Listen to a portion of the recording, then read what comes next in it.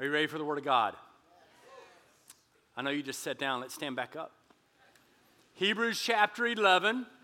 I'm in a series in a series. And somebody's like, oh, you're just doing a series in a series so you can take longer to preach. I'm like, yes.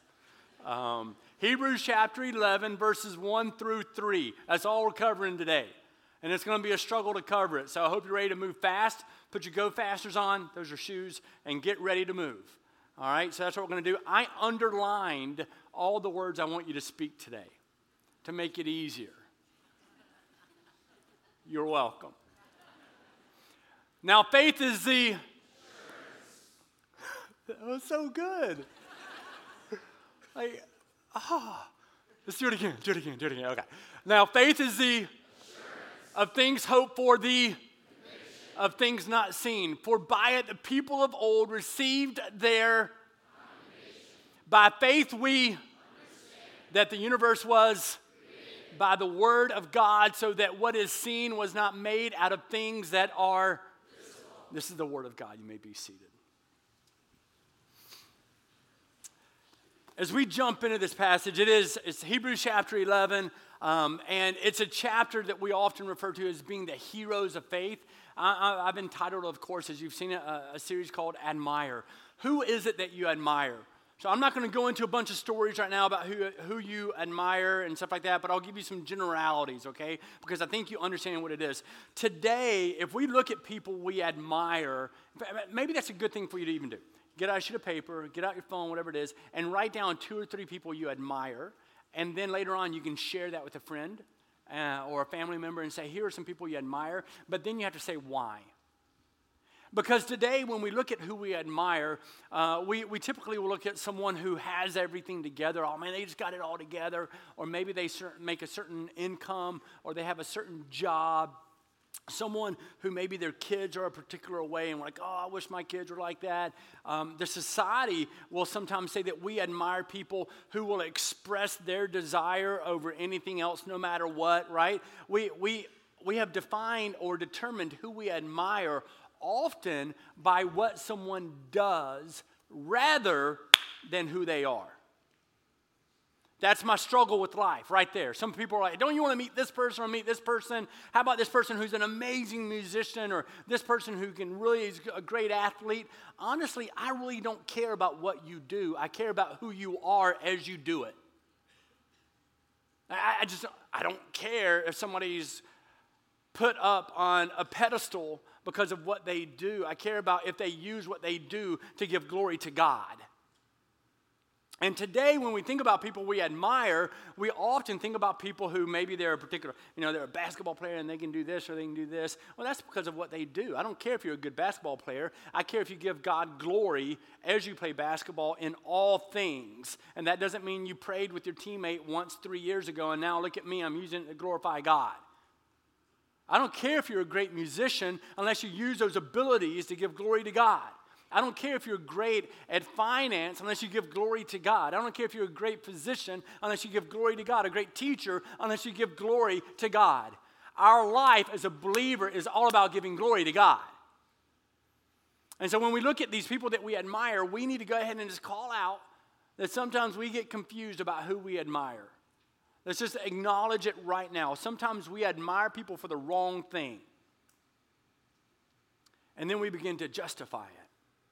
But this is a great way to say it right here on your screen. We often admire people for elevated worldly characteristics, not for biblical attributes.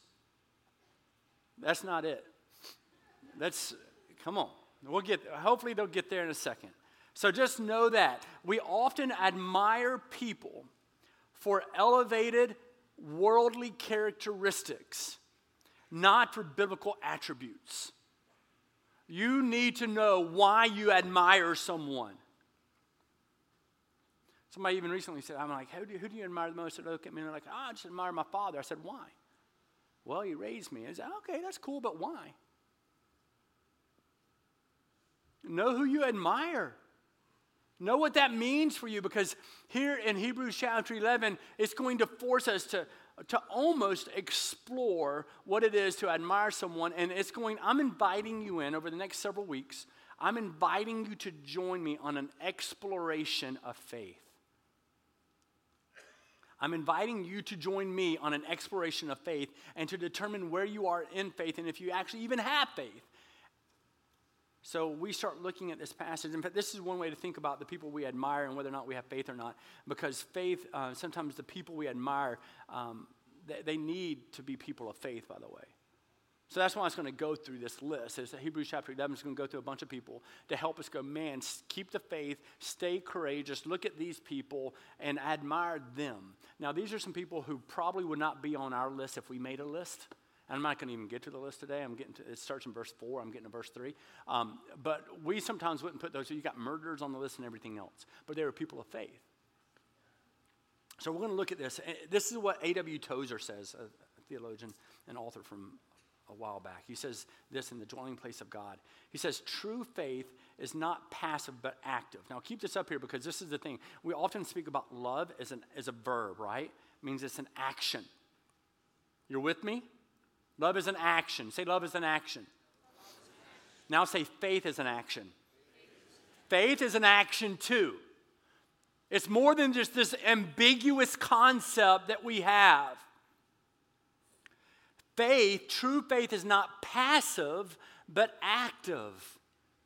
It requires that we meet certain conditions, that we allow the teachings of Christ to dominate our total lives from the moment we believe. Now listen just to this. Faith requires, right? This is something important. It requires that we meet certain conditions, that we allow the teachings of Christ to dominate, the teachings of Christ to rule, the teachings of Christ to dictate everything in our life from the moment we say, yes, I believe in Jesus. Which means that faith is far more than a practice. Faith is who we are as people. We're going to keep going with this because then it says, the man of saving faith must be willing to be different from others. According to the Word of God, you are to look different from everybody else. So if you want to wake up every day and make sure you look the part and that everybody looks at you and says, man, look at them, they belong, they're accepted. Listen, I don't have to worry about things the same way because I'm already accepted by Jesus. That's what faith does. The effort to enjoy the benefits of redemption while enmeshed in the world is futile. Can't happen. So if you're consumed by the things of the world and yet you're saying that you're a person of faith, the two of those things collide, right? They just separate from each other. Cannot happen. So we must choose one or the other. Make a choice. That's why I'm inviting you on an exploration of faith over the next several weeks to see where you really are and who you really are, to help you make a choice. To help you make a choice. We must choose one or the other. And faith quickly makes its choice, one from which there is no retreat. So this is what we're going to be talking about. Are we truly people of faith? Because we know that faith is active. And so in order to jump into this, before I go into Hebrews chapter 11, I'm going to start in Hebrews chapter 10, verse 35, right prior, just prior to this. And I want to remind you of who the author is writing to. So here's the author. And this letter is intended to encourage Christian or Jewish Christians. People who would practice the Mosaic law, people who would adhere to the Torah, first 5 books of the Old Testament, right? The Pentateuch. They would look at that and go, yeah, they're trying to practice it, but they're being discouraged. They're being discouraged by people who are religious. They were being discouraged by the people who went before they came. Because they're like, hey, what's wrong with the way we did things? Just do what we did. Now, I'm going to go ahead and address this right now. If you have children, will you please raise your hand? That's the majority of you. If you've ever been anybody's child, please raise your hand. A couple of you didn't raise your hand. We're going to talk to you after the service. Parents, whether you're online, whether you're sitting right here. I'm just going to go ahead and address this because I think this is a giant, giant issue for us today. One of the greatest problems we have with faith today is that we pray that our kids, that they would be safe, healthy, and comfortable. That's what we really pray for our kids. They would be safe, healthy, and comfortable, and then hopefully be people of faith so that they can have eternal life so that we get to be with them forever and ever. It's kind of how we kind of roll. And one of the problems that I have with people and that I see after I've been in ministry almost 30 years, and this is something that I see all the time, is that when a child starts growing beyond the faith of the parent gets bitter and insecure, and it creates major issues in the relationship. But you should be praying every day that your children are greater in their faith than you are in your faith.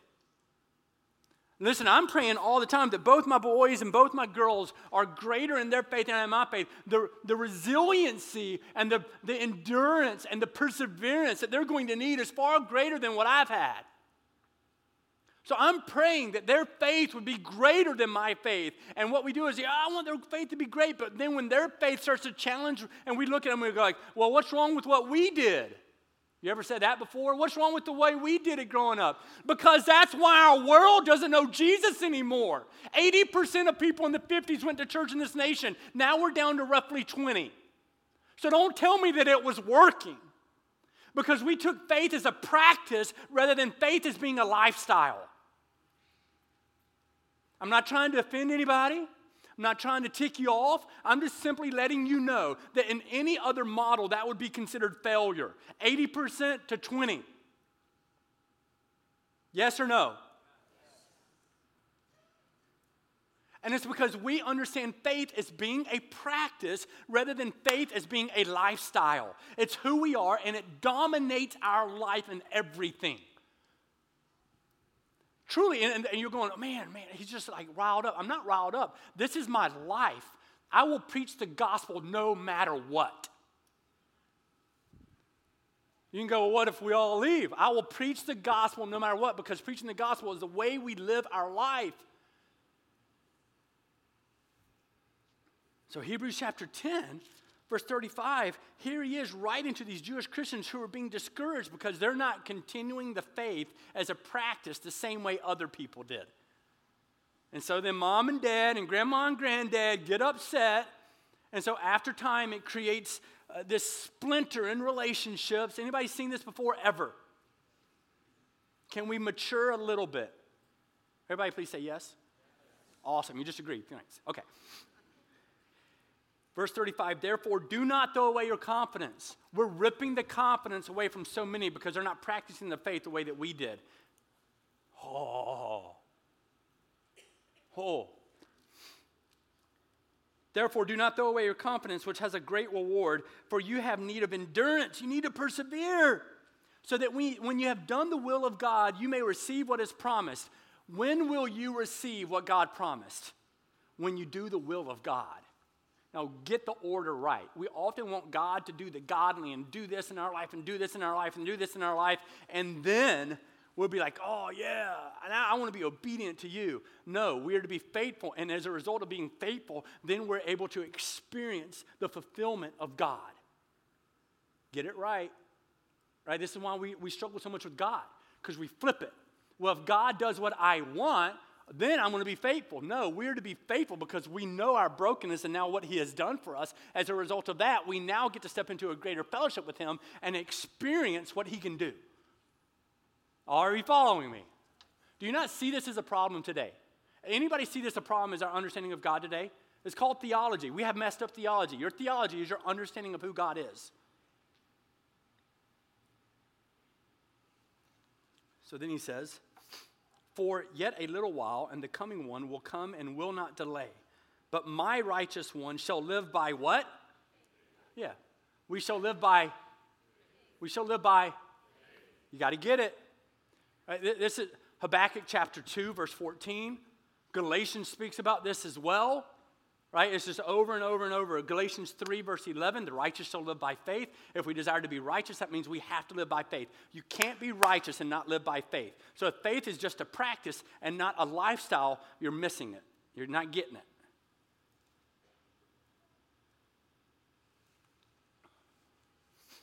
But my righteous one shall live by faith, and if he shrinks back, my soul has no pleasure in him. The righteous shall live by faith, but if you shrink back, oh, I don't know, this is going to be a practice for me, my soul is not pleased in him. I'm going to live by faith. The righteous shall live by. I should underline everything for you guys. The righteous shall live by. Okay, so if we know that, if you shrink back, oh boy. We start to understand. This is the word of God, by the way. But we are not of those who shrink back and are destroyed. No. We're of those who have faith and preserve their souls. Faith is a lifestyle, not an event. Faith is a lifestyle, not a practice of just showing up at church. It's not a concept, but an understanding of the way we are to live life. And if we desire to be righteous, we will strive to have a lifestyle of faith. And if you live by faith, if you're righteous, you get to live a life in which you now are experiencing God fulfilling his word.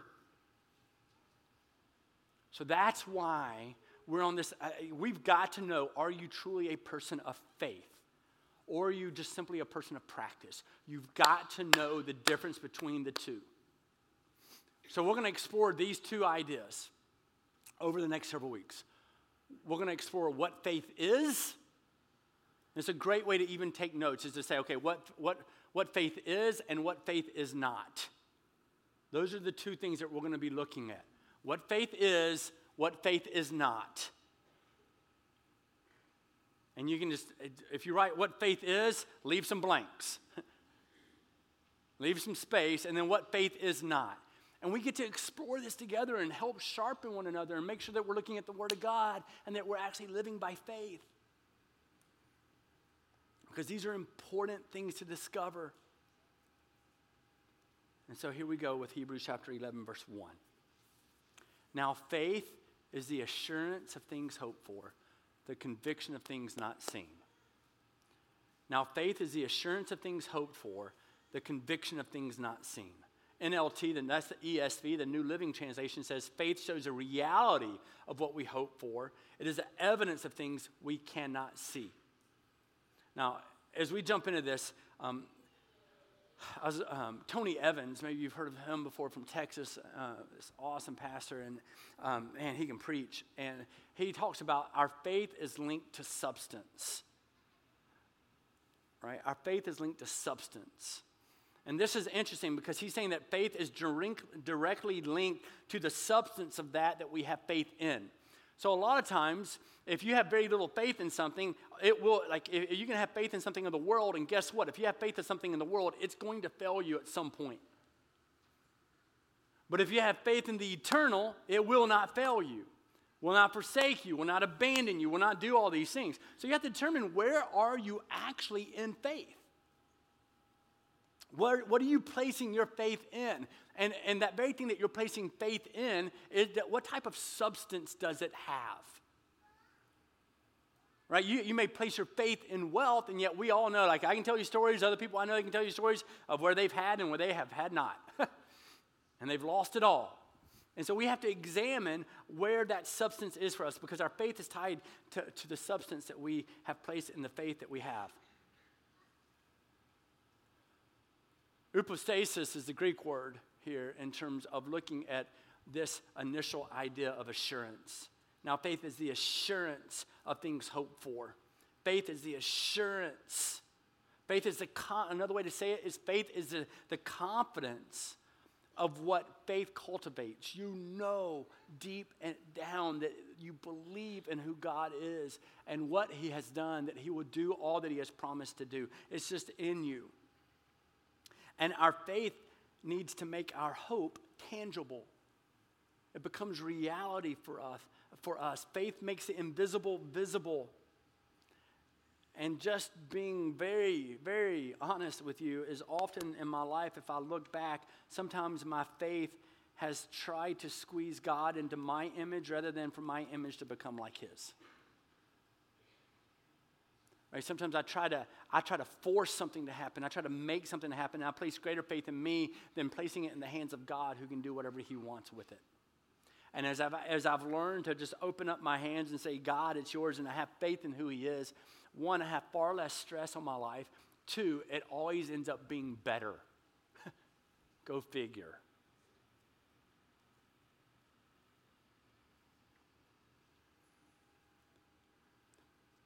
My faith sometimes, and maybe your faith sometimes, can be more about us obtaining more from God rather than our faith being about experiencing more of God. And if your faith is about obtaining more from God, if he would do this for me, if he would do this for me, if he would do this for me, rather than experiencing and walking in a greater relationship with God, you don't understand it. You're likely a person who's practicing something rather than abiding in faith, abiding in him, John 15. So faith leads us to this understanding that God, friends, God knows. This is what faith does. It lets you know that God understands your weaknesses, your frailties, and your insecurities. He already knows them all. But he loves you anyway. He knows the hate that's in your heart. He knows the bitterness that's in your heart. But he loves you anyway. Faith is knowing that we have that which we do not deserve. Faith is embracing the realization that God has revealed himself in the most powerful way through his son, Jesus Christ. So faith is the assurance of things hoped for. We have this confidence, this assurance. What faith is a confidence and an assurance that God is God and he will do everything he has said. Remember, biblical definition of hope is not wishful thinking, it's confidence. You know it's true. We've convoluted our understanding of hope. So it's the assurance of things hoped for. Second thing it's the conviction of things not seen. It's the conviction of things not seen. Elingos is the Greek word here. This conviction. Now, conviction, it tells us this is what faith is. Assurance of things hoped for, the conviction of things unseen. Assurance and conviction. We love assurance, don't we? Like if you invest your finances with me and I promise you a return of 20%, would you do it? It's the first time that person's ever spoken church. They're like, take it all. If I promise you 20%, you know you're going to have that assurance of 20% return, right? Compounding interest is a marvelous thing. You take it all day, and if not, I need a brain examination. So, you're like, yeah, I want that. We love assurance. We want assurance. We would go to bed at night with more peace, likely, if we had the assurance of knowing that we would make 20%. We love assurance. Do we love conviction? You got to remember, I'm the guy who's like, hey, thanks, worship was good, but we're not coming back because there's too much conviction in your services. And yet, what is faith? Assurance and conviction. God speaking into your life. It's what it is. Hebrews chapter 11, verse 1. I'm not even off verse 1 yet. We're going. We start looking at this. Here's what faith is, and yet we know it's by faith that we have been saved. Yes or no? So if we want to do you want to be righteous? That means we have to be people of faith. The righteous shall live by faith. And if we want to be people of faith, then we know that it's this assurance, this confidence that we have, but it's also this conviction of the things that are unseen. The conviction of things not seen. And the presence of our conviction that God speaks of into our lives is so powerful, and it is so uncommon, and it's linked to the depth of our faithfulness. Our conviction is one of the most powerful things we have in life, and yet we have stepped away from it because many people today would rather have convenience rather than conviction. Now, there's two things to link together. We'd rather have conviction, convenience rather than having conviction. We have far too many people, and I put it up here for so you can see it. We have far too many people living by preference and convenience rather than by conviction. The life of the believer is not to live a life of comfort, which that's what we want though. We want safe, healthy, and comfortable, and yet Scripture never promises that. Never. You cannot show it to me. It says you better get ready to endure and persevere. Oh. Right? I'll go all day with that. Let's get the Word of God out. And so too many of us are wanting to have preference and convenience rather than conviction. The life of the believer is not to live a life of comfort, but conviction allows you to know when you should no longer be comfortable with life. That's what makes you wake up and go, whoa. That's why I say conviction is a blessing. It truly is. But yet many of us who grew up in the West, right? We grew up and we're like, no, we want safety, health, comfort. That's what we want. And so when things convict, we often turn away from it and we walk back and we do everything we can to protect. Friends, the church needs no protecting. We need no protecting. Jesus Christ has already done everything he needs to do for us. We're good to go. But does your faith allow you to believe that, to have assurance in that? Or is it just a practice for you? This is what faith is. Faith is not a feeling of optimism. It's not. Faith is not just an assume the best attitude. It's not even an intellectual agreement of belief.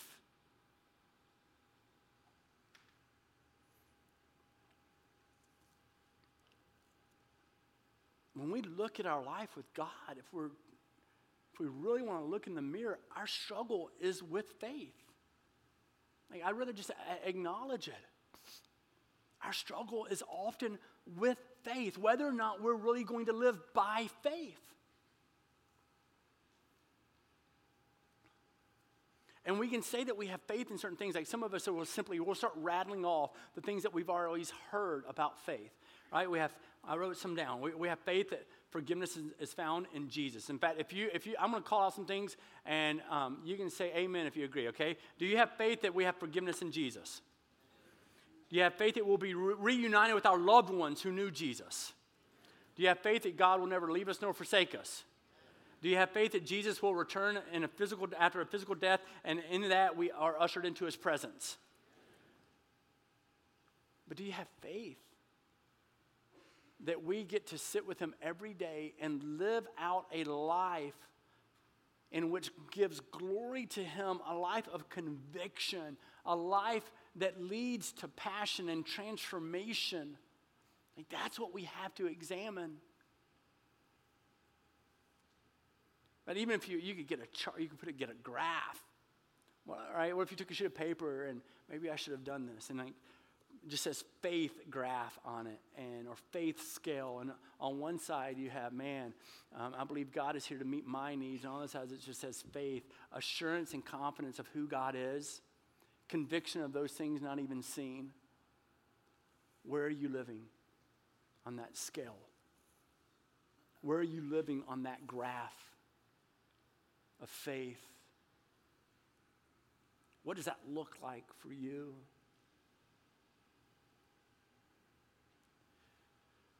Verse 2, for by it the people of old received their commendation. For by it the people of old, by faith now it says, so they received their commendation, they received a testimony, and then it says, for by it the people of old received it, right? That's what you have to understand. That's what you have to understand. For by it, the people of old received their commendation, their testimony, their reputation. Now remember, the Jewish Christians, they were thinking about giving up on Jesus because the people of faith who had it as a practice, they kept beating them down going, what's wrong with the way we've been doing it? Moms, dads, grandparents. What's wrong with the way we've been doing it? All that is giant, and when you say that, when somebody's growing in their faith, they're wanting to be more passionate in their life toward Jesus Christ, and it bothers you, hello, insecurity. Can we mature a little bit?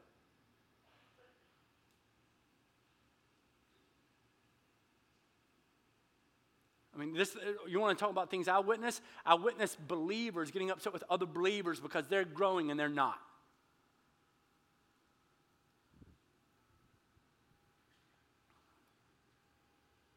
So they're going, wait, I feel like I'm giving up. And they're going, no, don't. The author's saying, don't give up. You're going to receive your testimony. You're going to get your reputation. Like, that's one of the things you have to know. If you're a person of faith, you actually have a particular reputation. Like, what's your rep? What is your reputation with those around you? Your reputation shouldn't be, oh man, they go to church. Your reputation means like, man, they're sold out for Jesus. They have so much faith in Jesus Christ. And the conviction that they live by is incredible. I don't even know if I agree with it, but man, you will stand apart. You will stand apart from other people in your life. So there it is. It's like, for by it the people of old received their commendation. They received their testimony. So he's going to call this out about people in the Old Testament. People like Abraham, people like Sarah, people like Enoch. We're going to walk through these people. People like Moses.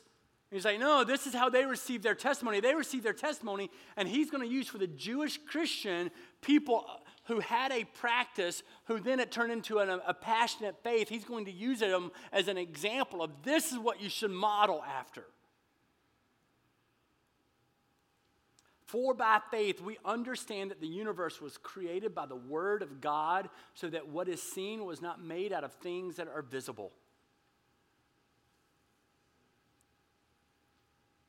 By faith, we understand that the universe was created by the Word of God. John 1:1, Genesis 1:1. So this is fascinating. So in order to help us today to recognize what it is to live by faith, he goes back to the very beginning of creation, Genesis chapter 1. Right?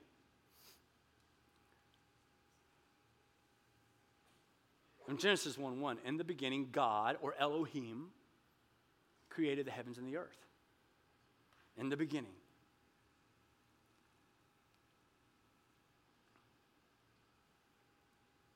So by faith, we understand that the universe was created by the Word. And so here he is. He's like, man, if you really want to be a person of faith, you have to have the faith, like, just like you know that you can't have the created without the creator. You can't have the created without the creator. And so he's saying, just the same way, listen, if you want to be a person of faith, let's go back to what type of faith you have in that. And so in Genesis, he's saying, in the beginning, God created the heavens and the earth. Listen, don't you understand? Right here in verse 3, by faith we understand that the universe, some translations say the worlds, which means all the universe, same thing. By faith we understand that the universe was created by the word of God, so that what is seen was not made out of things that are visible. And that's why we struggle with faith, is because today we are so arrogant as humans that we simply will not believe anything that we cannot explain. We will not believe anything unless we can understand all of it. And so we want to have the mind, the full thinking of God in order to believe in God. We want to know fully the Creator before the created believes. It doesn't work that way. And I will tell you right now that I think in many regards,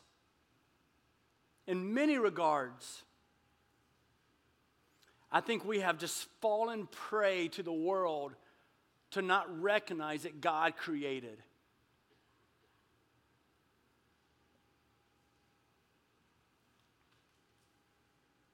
And we've been hoodwinked in this idea of evolution.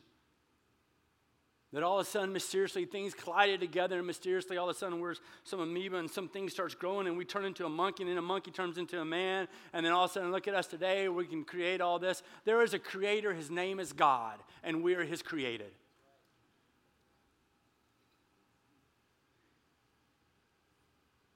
And so he's saying, if you have faith in that, don't you have faith in me? The divine utterance spoke, and it was.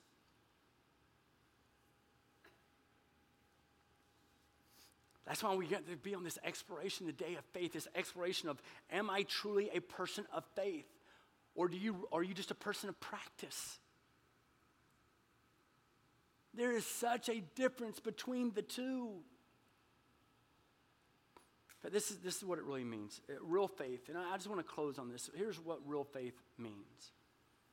And this is what we gain for the first 3 verses. Real faith means assurance, the assurance of things hoped for. We have this confidence, right? That's what it tells us. Faith is. If we know that salvation is in faith alone, you can't be good enough, you need to really pay attention to verse 1. So we know that it's a confidence and assurance of things hoped for. We know that it's a conviction of things unseen. Like you just know, and you're all in on it. And you don't have to understand, and you don't have to be God in order to say, oh, now I trust in God, right? There's this conviction, this assurance and conviction, but also it tells us that we have a reputation. We now have a witness. We have a testimony. If you're a person of faith, you have a testimony with people around you. You have a testimony. And they're going to look at you as though you're a bit peculiar. I'm used to it. It's all good. You get used to it. You get used to it. It's all good. But also you have certainty. Just as you have certainty in God created the heavens and the earth, you now have certainty that God created you, that even though he knows your frailties and insecurities and your weaknesses and your sin, he loves you anyway. Yeah. And this just starts this incredible chapter on what it is to be a person of faith. Are you a person of faith? Like, can you go, yeah, here are my convictions. Yeah. Here are my convictions. Let's go. Here's what I have assurance in. Here's a certainty that I have in who Christ is. Here's my witness. Here's my testimony. Are you a person of faith?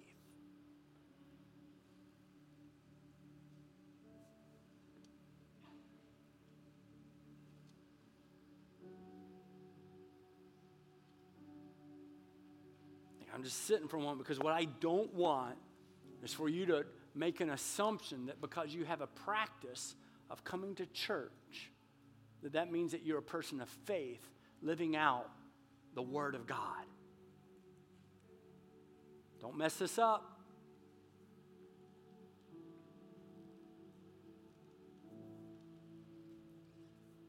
Don't mess this up. Will you surrender to the authority of Jesus?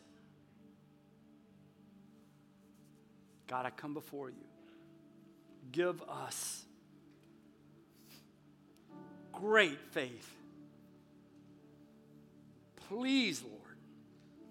May every single child and man and woman in this place, may we all truly evaluate whether or not we're people of practice or if we're people of faith. And I know that practice can be part of our faith, but God, let that not be the overruling thing. Let us be people of faith who in our conviction and in the conviction that you give, may we know assurance of who you are. May we have certainty in who you are. Because I know that changes our life forever. So we come, Lord. And we offer ourselves. In Christ's name, amen.